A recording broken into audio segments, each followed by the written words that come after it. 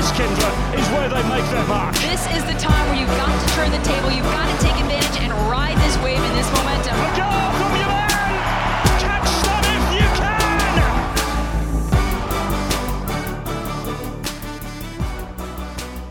Hello there and welcome to our match preview podcast. Callum Williams alongside Kyndra de St Aubin as always. Packed show ahead for you. In the next segment we'll talk to the Sporting KC assistant manager Carita Vagnen to feature the Loons' next game and the final match in Phase 1 of this 2020 campaign.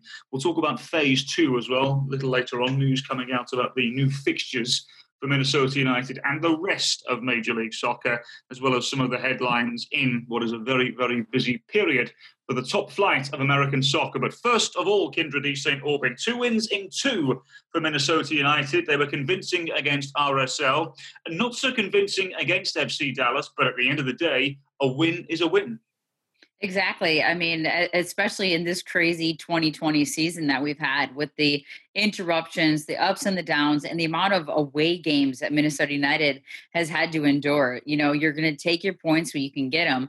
And of course, you'd like to have a complete performance every time you hit the pitch, but we all know that's not a reasonable expectation in a regular season, let alone in the way 2020 has gone. So you'll take the points where you can get them. Minnesota United capitalizing on being home, a home field advantage as far as sleeping in your own bed, not so much missing the tremendous fans that we're used to seeing at Allianz Field.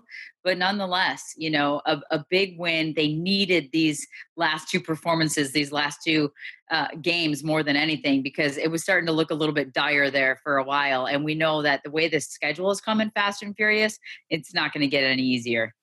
It's also in 2 starts for Emmanuel Reynoso, 2 assists, and it's no coincidence, in my opinion, Kay, that the players around him, Robin Lodz, Kevin Molino, and Mason Toye, have all scored in those 2 games and also perhaps look the best they have in some time. Yeah, I mean, it's amazing, isn't it, when you add a good player to the mix, what that can do for a team. I mean, even if he hadn't even touched the ball yet, I think the confidence from the players knowing that they're playing with somebody of his caliber, of his level, of his skill. And yeah, he comes in highly touted, but he's still got to perform. He's still got to do it once he steps on the pitch. And you could just tell that the players were feeding off his quality from the first whistle of the first game. And I'm sure it was even that way in training. I know it was very limited time in training. He got on the field for a few minutes in Houston. But, you know, I think when you start to see what he's capable of in his movement off the ball, his movement on the ball, his willingness to defend, I think that strikes a chord with your teammates. It strikes a chord with the guys on the bench, with the guys behind you on defense, with everybody knowing that you have a player of that quality that you paid that kind of money for, that's highly touted offensively, willing to put in the work behind the ball on defense as well. So, you know, I think a player like Kevin Molino thrives off combining with a guy like that. I think we're starting to see it a little bit from Hassani Dotson in the minutes he's been able to play with him. And Robin Lod speaks highly of him as well. And he did it again this week during training when he was interviewed, saying, you know what, good players, you like to play with good players because they make you look good. And you just have to put yourself in the right spot at the right time. And I think that's what we've seen. And Reynoso so far has lived up to the billing. I know it's only been a couple games. You don't want to overblow it. But you have to think that he's a huge part of the reason why they've gotten back on track here. And this is the exciting thing about this as well. To our knowledge, this is Emmanuel Reynoso at about 70-75% at best. Who knows what he's going to look like when he's had a ton of football under his belt, Kyndra, and looks perhaps as sharp as he can be. Well, and not just the fact when he's fully fit, but also the fact that he'll have more time to play with these players and develop more of a chemistry. So this is Emmanuel Reynoso at 60 or 70% fitness and having only a week or so of practice with these guys to develop the chemistry. Imagine when he is full strength, fully fit, and he's had plenty of time, not just on the game, but on the practice pitch, to really develop that chemistry. Because I do think the way he plays and the fluidity of his movement and the players around him, it's going to be, I think, a real thing to behold and to watch, the chemistry and the movement between particularly Kevin Molino, Robin Lod, and of course, Reynoso and whoever is up top, whether that's Mason Toye, Luis Amarilla, when he comes back into the fold, Ethan Finley, if he gets back on the pitch at some point, all these things, Hassani Dotson, I think probably will thrive on playing with a player like that. So this is a really positive sign, and I think that the team should feel really good about it. Kevin Molino was fabulous against FC Dallas from an attacking point of view. If you can, break down that second goal, because it was really, I think we said on commentary, vintage Minnesota United. It's exactly what Adrian Heath has wanted for some time. Well, and it's exactly what you want with that group of 3 or 4 players, and I think we're going to highlight it as we go into the Sporting Kansas City game as well, because it's textbook playmaking and movement on and off the ball from your front 4, your front 3, whatever you want to call it, that Adrian Heath asks. And once you saw the combination play, Robin Lod getting involved, Kevin Molino getting involved, Luis Amarilla, no, not Luis Amarilla, Emmanuel Reynoso getting involved. I just want Luis back on the field. Mason Toye getting involved. All these pieces in the attacking third of the field that are passing and moving, the one touch, the, back to the goal, the flicks. And you've got Roman Metanero making the overlapping run and then playing the ball in. And then Kevin Molino with the finish. I mean, these are all things that you draw it up on the board. You throw it up on the whiteboard maybe in training and you talk about it, but actually seeing it come to fruition on the pitch, I think it just shows you the soccer IQ of the players that were on the field, because this isn't like basketball or football where it's just X's and O's and you're drawing lines on the field of where you need to go. This is reading the game. This is just a soccer IQ of feeling the game out and reading the game in the moment and being in the right spot at the right time and making the good decisions. And it was a thing of beauty. And that was one of those things that you're like, man, I bet Adrian Heath was just beaming on the sideline watching that come to fruition. And then the fact that it ends up in a goal, you can't draw it up much better. What about the other end of the field, Kyndra? 2 goals conceded for Minnesota United. I thought Dayne St. Clair was extremely unfortunate. The first goal, when it came across and Ricardo Pepi was able to stab him from close range, as little a goalkeeper can do in that situation. And the second one, he even got a claw to it when it was literally put in by Mosquera right on the line. I thought the goalkeeper was really unfortunate. Yeah, and I think you've got to feel for the goalkeepers in these situations right now, because in Dayne St. Clair, he came back from his USL duty, and Greg Ranjitsingh had initially gotten the start when Tyler Miller was deemed that he was going to have surgery. So it's just kind of an up and down wonky season. And I think Dayne St. Clair has stepped in nicely. There is a familiarity with him between the posts because he's been with the team since the start of the last season, since 2019, trained nearly every day, played in all those friendlies. And they appreciate and respect his communication, I think, between the pipes. And yeah, I mean, an unfortunate situation. And Adrian Heath, I think, though Minnesota United got the win, I think he was disappointed at the fact that they gave up the late goals, that they kind of allowed a little bit of breathing room and energy from the opposition. He wanted, just to kind of, you put your foot on the opposition and don't allow them a window of opportunity back in. And Dayne St. Clair, to really no fault of his own, he's trying to direct the box. He's trying to keep it together. He's trying to organize back there as they continue to throw all numbers forward and put whoever they could inside the box and create problems from FC Dallas. But yeah, Dayne St. Clair, unfortunate, but I do think that he does well communicating. He does well directing traffic. He tries to own that space in front of him. I think the back line is actually very familiar with him, having had him at training since 2019. And of course, we know Chase Gasper and him were teammates and roommates at Maryland. So there's a familiarity about his voice and his presence on the back line. I do think he was just a little bit unfortunate. And fortunately, Minnesota still ended up with the win. Maybe a little too close for comfort for Adrian Heath down the stretch, but they were able to close it out in the end. And a man down, we should note. Yeah, we'll talk about Romain Métanire sending off a little later on. Let me ask you about Mason Toye's performance. I think it's safe to say he's been lacking confidence recently and lacking form in front of goal. That strike would have done his confidence the world of good, would it not? Look, I think that Mason Toye, sometimes we just have to remember he is still young. And I know that in other parts of the world, this isn't young. 21 is not young. But I think that he's still growing into the game and he's still trying to find his way. And his confidence had absolutely been hurting. You know, he started off the season on a bit of a rough stretch. Then you have this long layoff, and then he gets some minutes in the MLS's back tournament, but nothing consistent. And when you're not playing consistently, it's hard to find your footing. It's hard to find your groove. And, you know, there's something to be said for just overthinking the game. You know, even though I just feel like soccer is such a game of ebbs and flows and going with the flow, and there is no set plays per se, like basketball or football, you know, where you can line up at the line and say, this is what we're going to run on this situation. It's reading the game. It's a flow of the game. And you just think, I just felt like Mason Toye was overthinking it sometimes. You want him to make the right decisions and the right runs, but also feel the game out. So that goal, I think, is going to do his confidence wonders, but he also knows that that's not the only fix.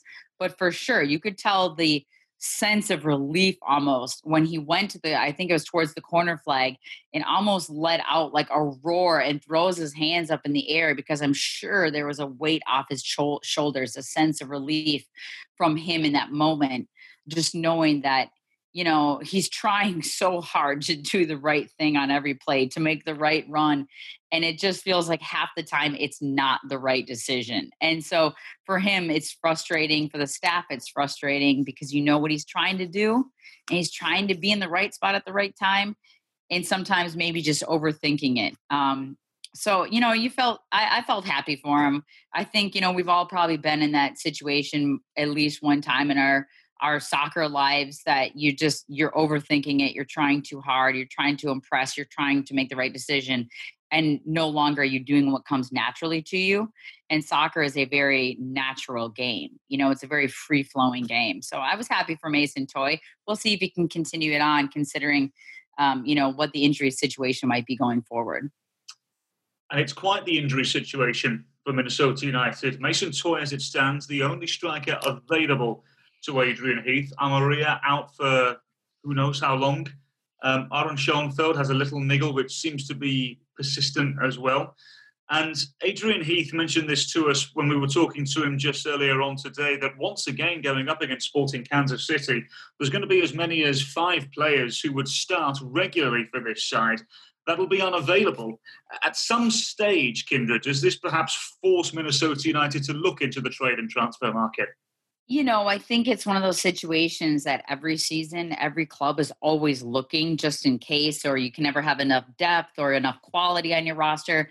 But I think this year in 2020, it's even becoming more relevant, not just for Minnesota United, but for several clubs really having to dig in and find where they can find the depth. And, you know, Minnesota United does not have the luxury right now of an academy that you're just pulling players up from and that you've been developing. And, you know, you and I talked to Sporting Kansas City, and, you know, I think they have a luxury, right? They have a luxury there of being able to pull from some of these young players, these young studs, give them some minutes, rotate them in more than they ever have before, because of the way 2020 has gone. And so, yes, Minnesota United is going to have to look outside of Minnesota United to find some depth up top. I mean, it's just a given. And even if everyone was healthy and fit, you almost have to always have your radar up, because anything could happen at any moment. And these games are coming fast and furious. I mean, you're lucky if you get 4 or 5 days between a game.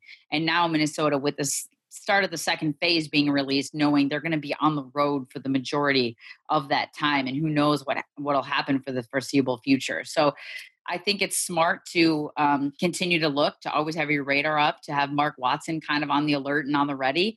The hard part is Minnesota United is not going to be the only club that's in this situation, because of the way the season is kind of is just coming at you. It's coming at you fast now. And they're going to have to try to keep everybody healthy. And as we said, Minnesota not the only club dealing with it, but at the same time, you know, they're going to have to try to, you know, kind of go to the well and go to the market there and see what's available. And I'm guessing it's going to have to be someone in the United States in MLS. It's just too difficult right now with the coronavirus and everything else, and the hoops you have to jump through to get, you know, I think a player over on short notice. Before we talk about other transfers that are about to happen or that have happened around the world of Major League Soccer, you mentioned the games are coming thick and fast, not only for Minnesota United, but everybody in this league. Announced today on Friday, Minnesota with 3 games: away at Houston, away to Columbus, home to Real Salt Lake. A lot of away games again, Kindred East St. Albans. You would assume at some stage, I mean, who knows, it's 2020, but at some stage you would assume that this would work itself out and Minnesota would have as many home games as they've had away games, because now it's 3 out of 10 games that have been at home for Minnesota. So many away games, which ultimately, with the way that things are traveling on the day, it is a disadvantage. Well, and I don't envy the job that anybody at MLS has trying to create the schedule and continue to move forward. But at the same time, I don't think we are expected to be completely tight-lipped and not have some complaints about the way this has come together. Because sometimes, especially looking at Minnesota's schedule, you look at it and go, did they think about this, or did they just kind of throw a dart at a regional aspect and say, but for Minnesota to be on the road again, 2 of the 3 games in this next phase, I just think is a little perplexing, because whether you're traveling a short distance or a long distance or the same day or whatever it is, it's still you're traveling. It's still, and whether there's fans in the stands or not, you're still traveling. It's still away. It's still having to deal with that situation, still not sleeping in your own bed, at least for the time being, or getting back at 3 a.m, whatever it might be.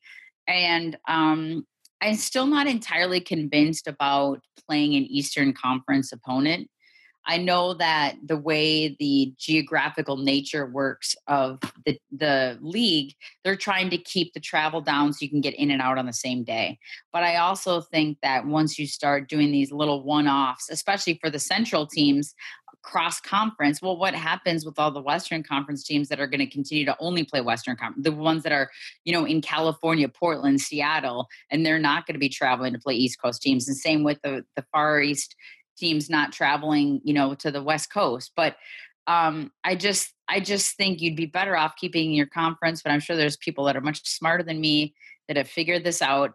But I guarantee that the lopsided nature of the road games right now for Minnesota United, as much as Don Garber and company may say, hey, those will even out in the end.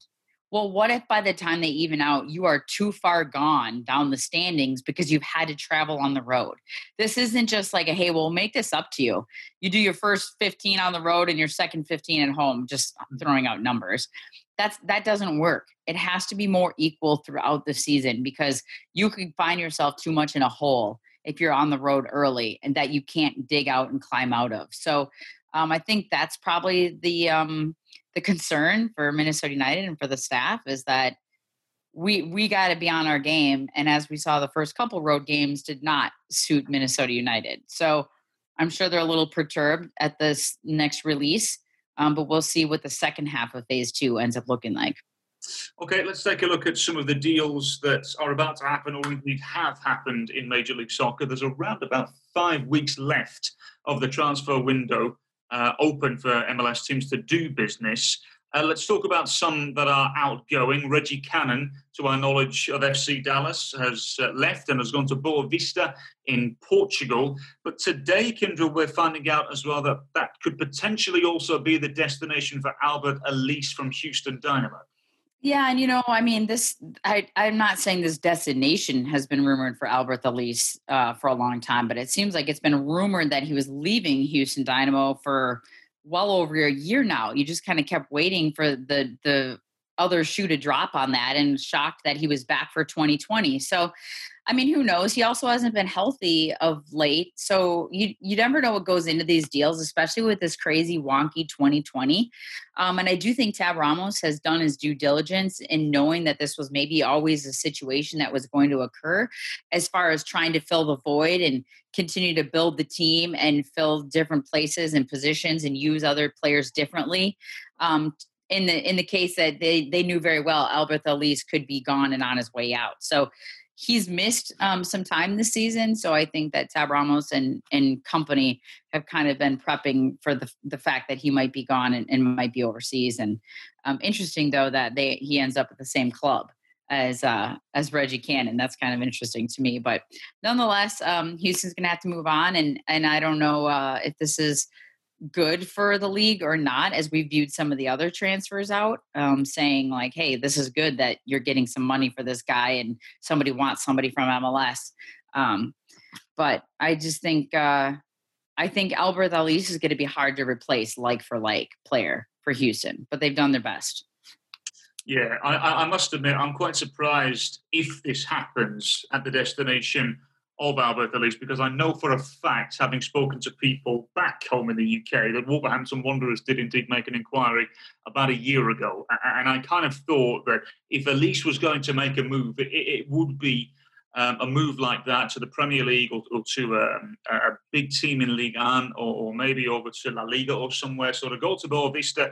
With all due respect, Boa Vista aren't the biggest club in Portugal either. I perhaps would have understood if it was an FC Porto or a Sporting Club de Portugal. I would have understood that sort of move. But look, maybe there's a new project that we're unaware of at Boa Vista, and maybe they will become one of the top teams in Portugal. Who knows? Reggie Cannon, by the way, leaving. It's just a fabulous example of how to do things the right way in Major League Soccer, isn't it? With the homegrown system. Dallas have developed 29 professionals from their academy and then gone on and sold them off to various different places around the world, done some trades internally as well. But you have to look at some of the names that have left there now. Obviously, there was a mistake in letting Weston McKennie go on a free transfer to Schalke 04.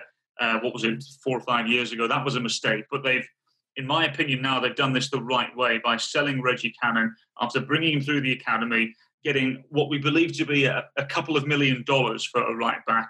I think FC Dallas should be commended for this type of move, Kendra. Well, and I think that we're finally starting to see come to fruition what you expect from a system like this, that what maybe MLS in the initial years was hoping to finally become, where you can groom these young players and have them as homegrowns, and you're selling them on to other leagues around the world, not just moving them around the United States, not just moving them around MLS, or not just keeping them for your own club because they have the homegrown status, and that alleviates some issues with your actual roster and the way MLS is built. But the fact that other clubs around the world want your players, want your young players that have developed in your system in the United States, I think that just says a lot about how far this league has come and how the advancements continue, and that, they're willing to let a player like Reggie Cannon go because they've groomed someone else to come in and fill his spot. And that is how you want an academy to work. That is how the system is supposed to work. And kudos to Reggie Cannon, and kudos to, whether it's FC Dallas or any of these other teams that have these academies, kudos to sticking with that plan and then feeling good about letting the player go. Now, yes, you are getting money for him, of course, but there is something to be said for letting that player go that you have groomed in your system and spent the time and the money and the energy to, invest in them as they were in your system. And Reggie Cannon, quite honestly, at this moment and this time, probably doesn't hurt to have a little bit of a fresh start. This is what he's been working towards. And this gives more credibility, I think, and credence to also the U.S. men's national team as he continues on, most likely on that roster. It's okay to be a selling league as well. That's yes, one thing that I think Major League Soccer still has to come to terms with. It's okay. Talking of players incoming, let's talk briefly about Gonzalo Higuain arriving to Inter Miami from Juventus. Here's my thing about this, Kendra. As long as he gets service, as long as he's motivated, I think he'll be fine. But he has to understand that he's coming to an expansion team who aren't going to possess the ball anywhere near the amounts to the sides that he's played on in the previous couple of years, Real Madrid, Juventus and Chelsea.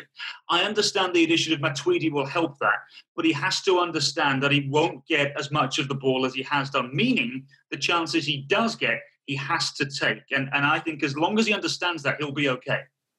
Well, and I think first of all, I thought you were going to say as long as he understands that jorts are really not acceptable in Miami with that picture from the airport. But I think it's going to depend on what was sold to him. What was sold to him when they I'll say recruited, but you know what I mean? When they were talking to him to want him to come over here to the United States and play in Major League Soccer. What was pitched to him as the idea? What was the style of play?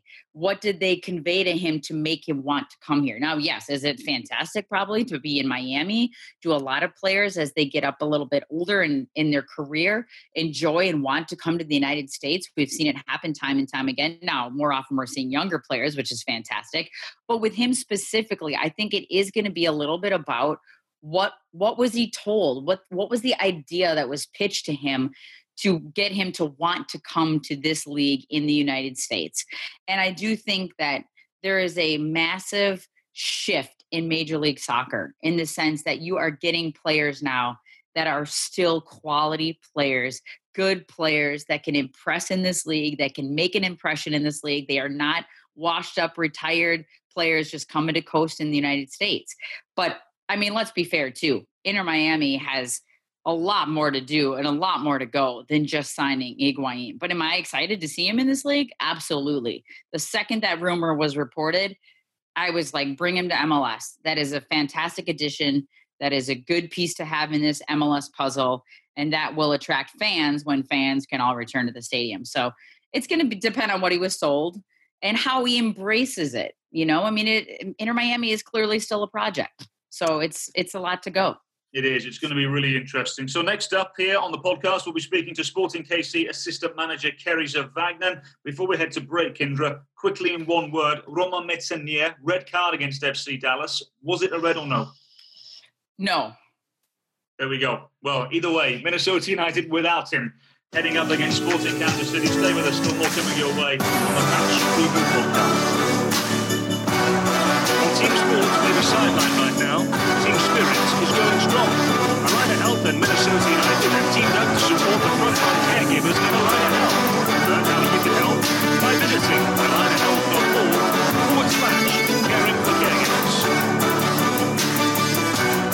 Hello there, and a very welcome back to our Match Preview Podcast. Callum Williams here as always alongside Kyndra de St. Aubin. Next up for Minnesota United on the road to Sporting Kansas City, just for a change. So we thought we'd get a fabulous guest to join us. The assistant manager of Sporting Kansas City, Keriza Vagnon, joins the podcast. Kerry, thank you very much for joining us. I think it's safe to say 2020 has been best described as an anomaly of a season, at least so far. What have we made of 2020 and how has it been for you from a Sporting KC point of view? I don't think that we are any different than any other club in the league to this point. We've had our good moments, we've had our challenging moments, and like many, we've tried to find consistency, both on the field and off the field. You take a good start to the season, in which we had, only to find ourselves on pause with the pandemic, going down to Orlando, which was met with very challenging conditions, and to get through that relatively unscathed in terms of injuries and stability in terms of our mentality coming back into Kansas City. We saw that off as a positive in Orlando. To restart the season now back in Minnesota a few weeks back, and then finding ourselves back at homecoming this week, and I can summarize it by saying it's been a year of inconsistency on and off the field. And so, as I said, like everybody, we're trying to find our way. We're trying to find our form under very extreme circumstances. So, and you can see that with our results and with the results of all the other teams in the league. Although that we have probably if I'm not mistaken, our fourth best start in club history to the season at 5-3-2. It certainly doesn't feel that way. And I think it has to do with the really unpredictable nature in which 2020 has brought to us.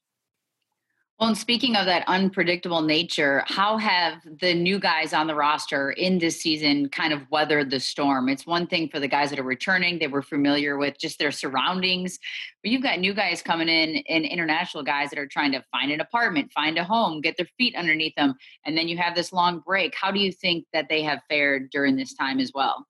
It's a good question. I think adaptation for an international player coming in, even in the best of circumstances, is challenging. And sometimes it takes a player a couple of weeks, a couple of months, and sometimes it takes a player a year.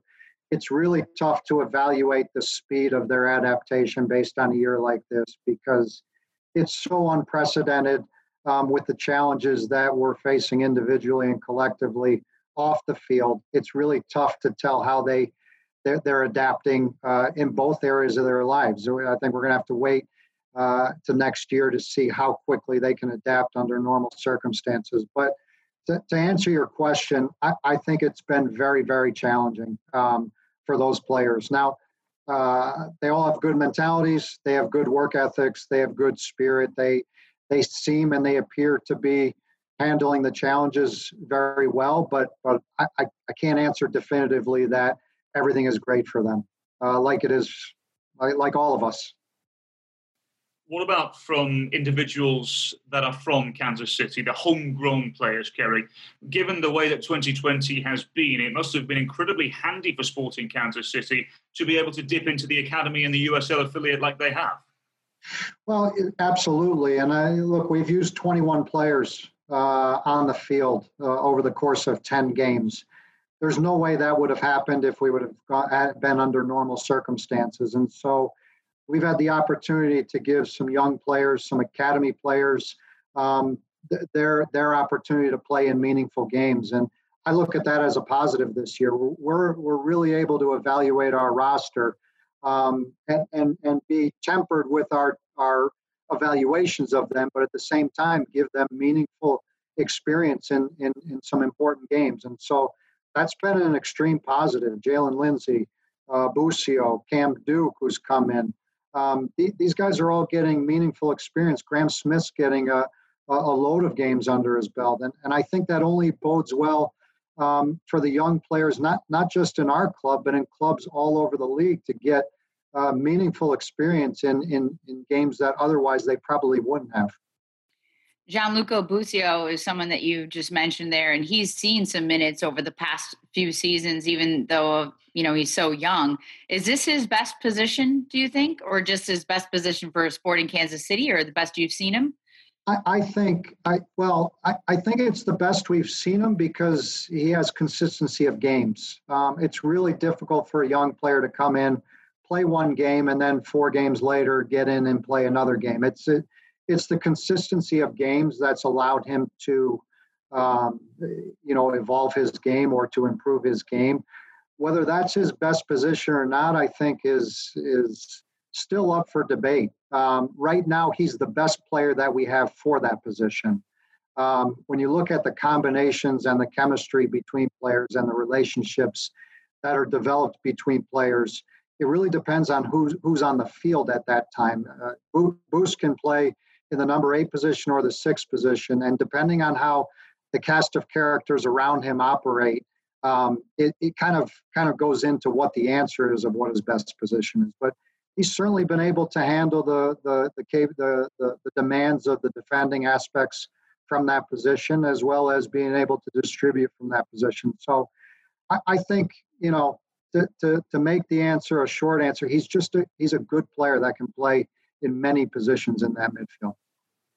Kerry, it's not been the greatest run of form for Sporting KC over the course of the last couple of weeks. What do you put that down to at the moment?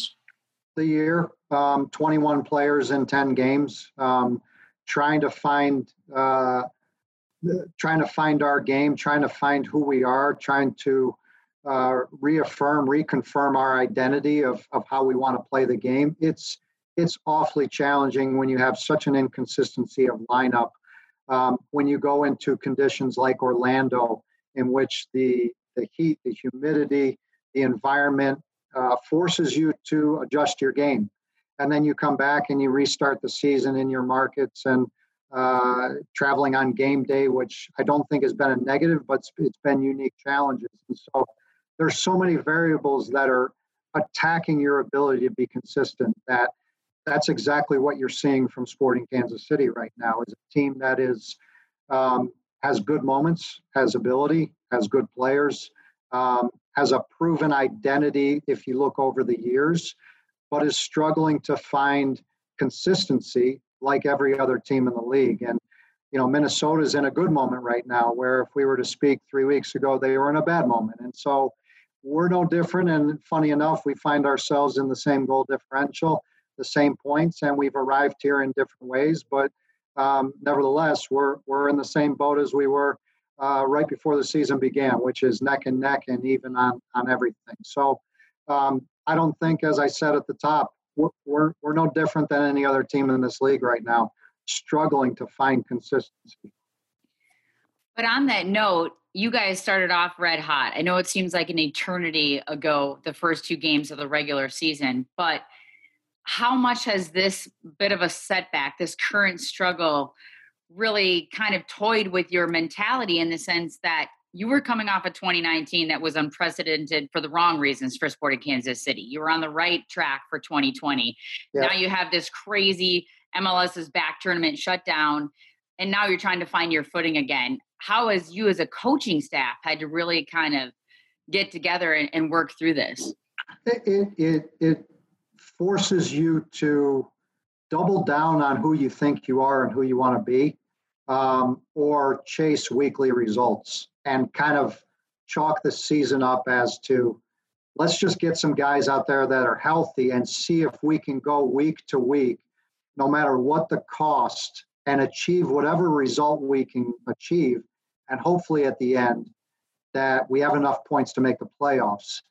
That's never been the mentality of the staff here or the club here, to live and die week to week on the result.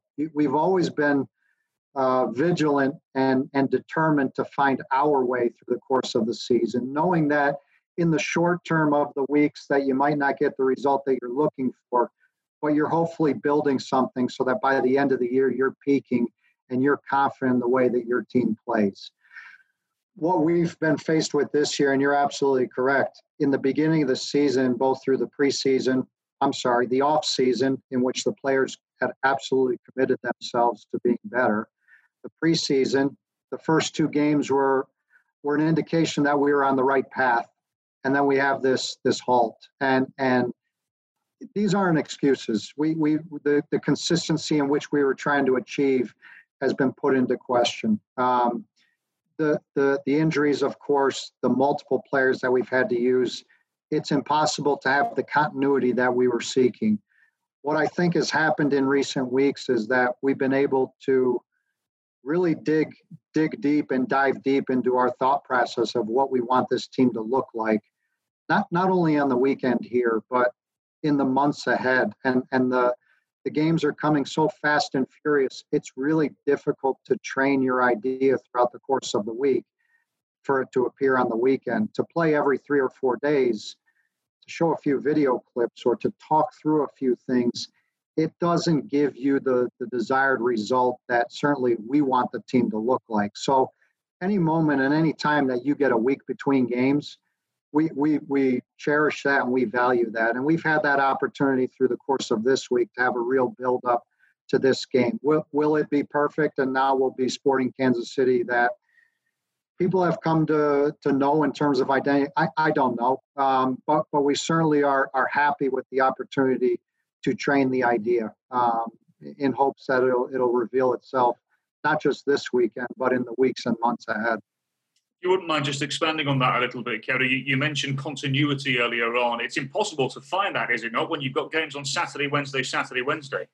Impossible. And we found that became apparent in Orlando in the preparation that we had for this tournament format, which is unique all in and of itself, that you don't face that in the club environment. It was more of a World Cup format. We found that in Orlando, where it was very difficult to train and build your idea of the game. And you have to understand that to be off with individual training and players being off for that amount of time, Orlando was basically preseason. But at least in preseason, you're able to play a game, play half a game, and work throughout the week on your ideas, right? And build your team. You didn't have that luxury in Orlando. You were just trying to fight through a game every 3 days. So the concept of the team really deteriorated in terms of building your game. It was survival of the fittest. And then you get through that point, and then you go right into playing again every 3 days. You can see the challenges that you face of what are the training times that you really have to develop your team. And so we hope we're getting away from that. We know we're being thrusted back into it, but even this week has been a really enjoyable reprieve from the rigors of a game every 3 days. When you look at this roster and you've had some young players, you said it's kind of this play your kids mentality and trying to rotate some of these guys in, and just due to the schedule, who has really stepped up, you think, maybe in a leadership role that you weren't expecting, or that has really come to the forefront for you guys as you've had to rotate your roster and your starting lineup as this crazy schedule continues? Well, I think the typical cast of characters, right, that have been and led this team over the years, whether they've been on the field or off the field, have continued to do a good job, especially with the young players. I think Jalen Lindsey has accounted himself very well, playing at left back, playing at right back, and to have the understanding of the challenges that a player like that with not a great deal of experience is going through. For him to account for himself out on the field in the performances that he's given has been an encouraging sign.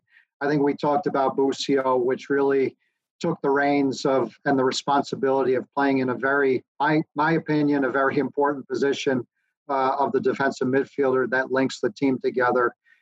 He's really stepped up and elevated his game. And we've gotten some timely contributions from a guy who's been in the USL for a couple of years and really, is sort of a late bloomer for us in Felipe Hernandez, who has taken on the responsibility and the void of the injury to Roger Espinoza, and kind of given us the things that we need in that area of the field that Roger has done for so many years. So some encouraging signs. As I said, Graham Smith has contributed very nicely and continues to become an important part of our back line. And so, Cam Duke is another guy. It's just really great to see these guys step up. And you say from a leadership perspective, we've always been a team, and our core values have always been centered around a team first mentality. And for these guys to embrace that, I think has been encouraging. It's been a good sign. And so we're by no means the completed product, or these are not the complete players, but they're working towards that, and we feel good about that. We've touched on youth, Kerry. Let's talk about an individual that's perhaps in the prime of his career.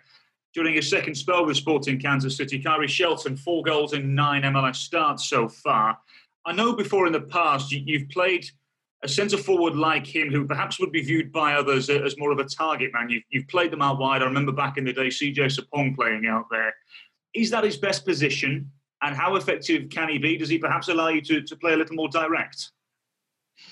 You can, yes. I think he gives you a reference point up there that is undeniable, a player that can hold up the ball and allows us to play into and be a little bit more direct.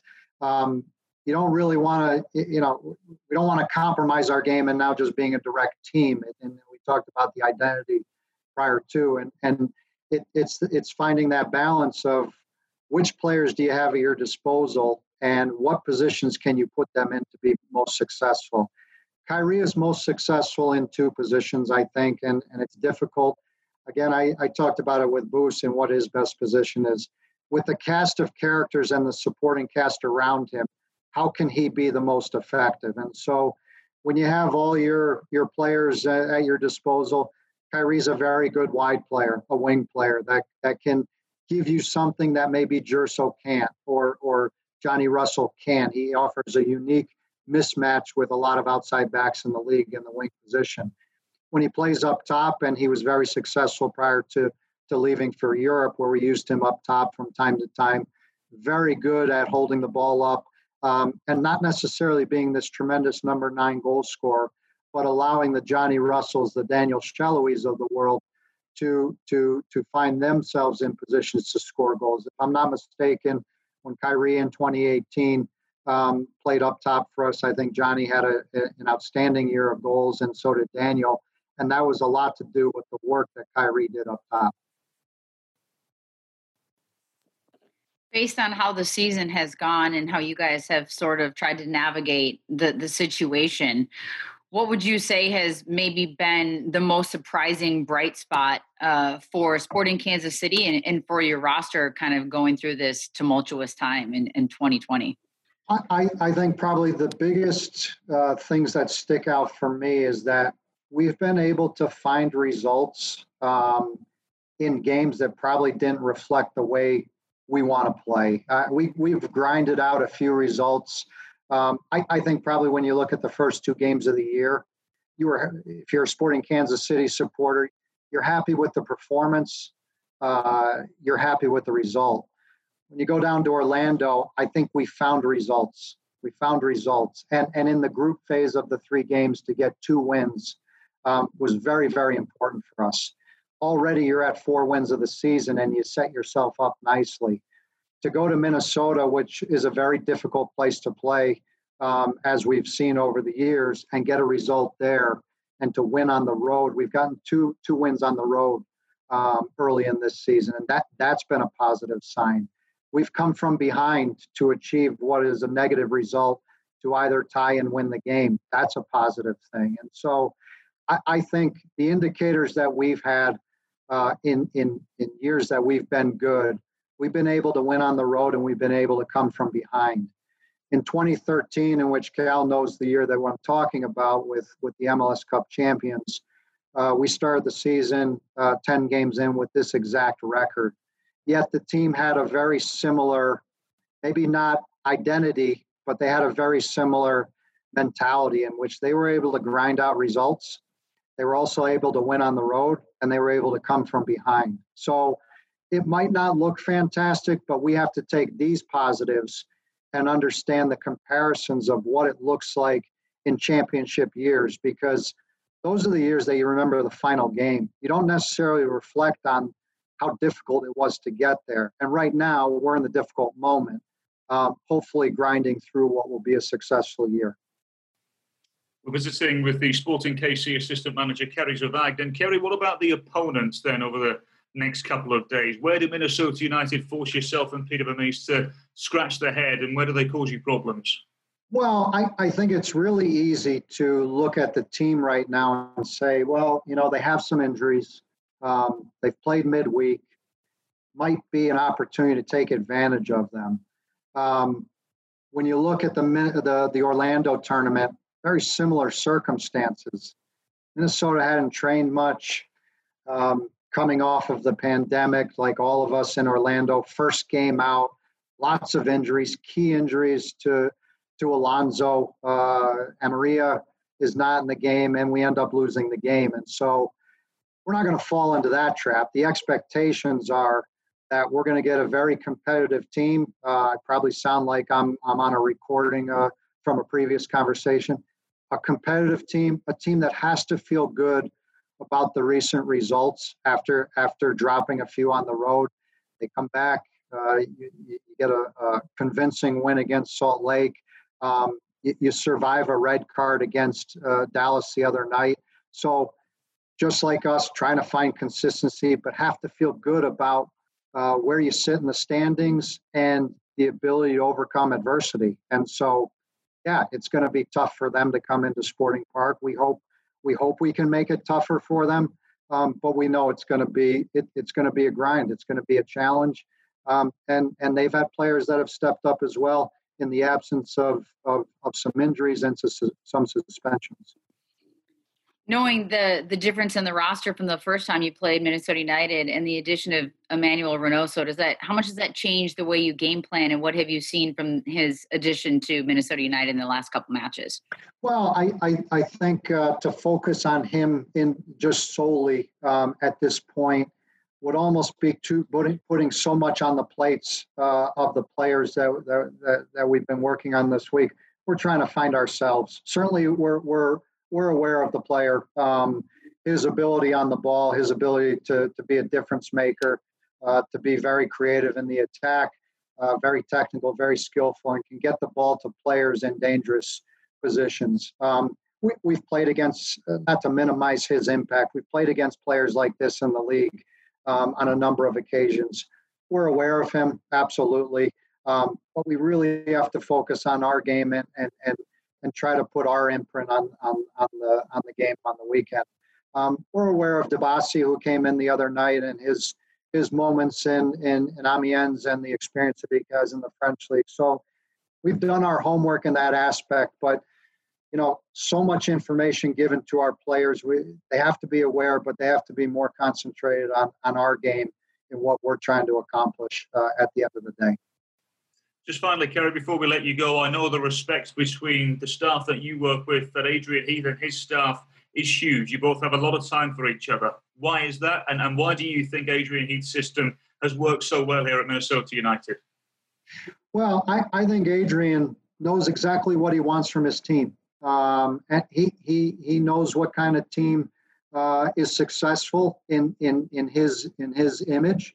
And he's proven it over not just this year, but many, many years, dating back even prior to Minnesota, back in his days in Orlando. So he has a recipe that's proven. You always know what you're going to get from his team. And I think that's probably what's contributed to the success that he's having in Minnesota. He also knows what kind of players he wants in his team and what players are successful. And so he's been able and given and afforded the time to acquire those players and now to build the team in his image. And I think that can't be overstated when you look around the league. Teams that stick and give the opportunity for coaches to build the team with their identity, usually with that stability, find some sort of success. Now, long-term success yet to be, not always, but you can find success over the course of a few years when a coach is allowed the time. And I think a credit to the ownership in Minnesota that they've given Adrian the time, even in the beginnings of the franchise there as it relates to Major League Soccer, and taking an expansion team and being able to weather that storm, but to stay resolute to the coach, I think is a big credit to the ownership group, but also to the work that Adrian and his staff does. Wonderful. Kerry Zavagnin, thank you very much for joining us. Really appreciate it. Always good with you guys. Thanks very much.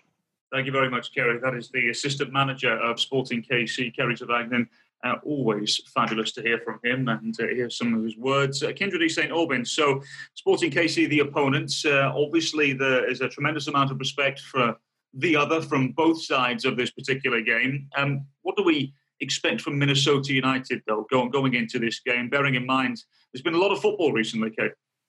Well, exactly what I was just about to say. I feel like this 2020 season is sort of the year of the unknown, and you could hear it there from the assistant manager there with Sporting Kansas City, is that you just every day you have to kind of go into training with a different mentality. This isn't like you can spend absurd amounts of time game planning for the next opponent.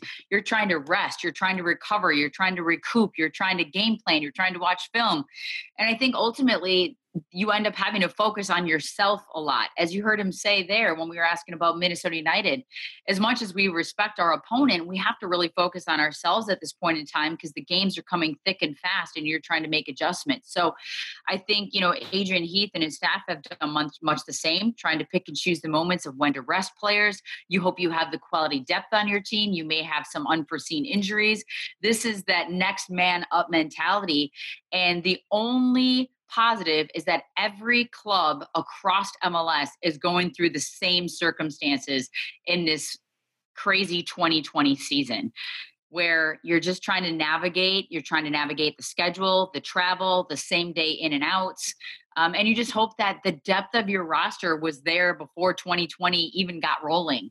And I think Adrian Heath has to feel good about where his roster is at. And if the hits keep on coming, Sporting Kansas City's dealing with them. Every club is dealing with situations. You just have to hope it's a next man up mentality and they're going to step up and be up to the task. Real testament to the roster as well, the fact that Minnesota have as many as 5 players you would consider to be starting unavailable, and yet they seem to be moving on fairly flawlessly, Kyndra. You do, and you have to have respect for the roster, respect for the depth, the quality of the depth of the players that were brought in, and even youngsters. I shouldn't say youngsters, but players like a Raheem Edwards or a Marlon Hairston who have had some significant minutes and times in this league, but they're still so young.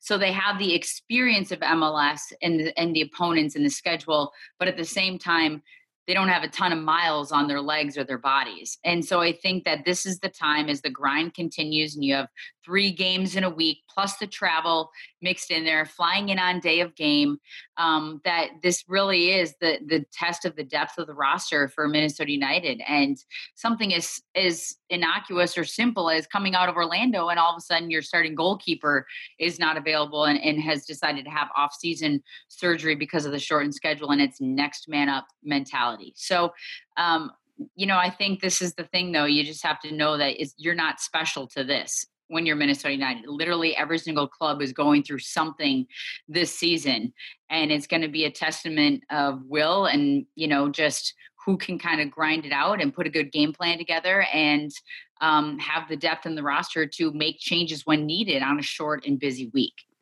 And you can join us and see how Minnesota United do in their latest test on the road at Sporting Kansas City. Fox Sports North, the place to watch it. Join myself and Kindred E. St. Albin. Plenty coming your way on the Blue Cross and Blue Shield of Minnesota pre-game show. Can Minnesota United find what would be their 6th victory of the season? We'll see you 7 p.m. on Sunday evening on Fox Sports North for Sporting KC against Minnesota United.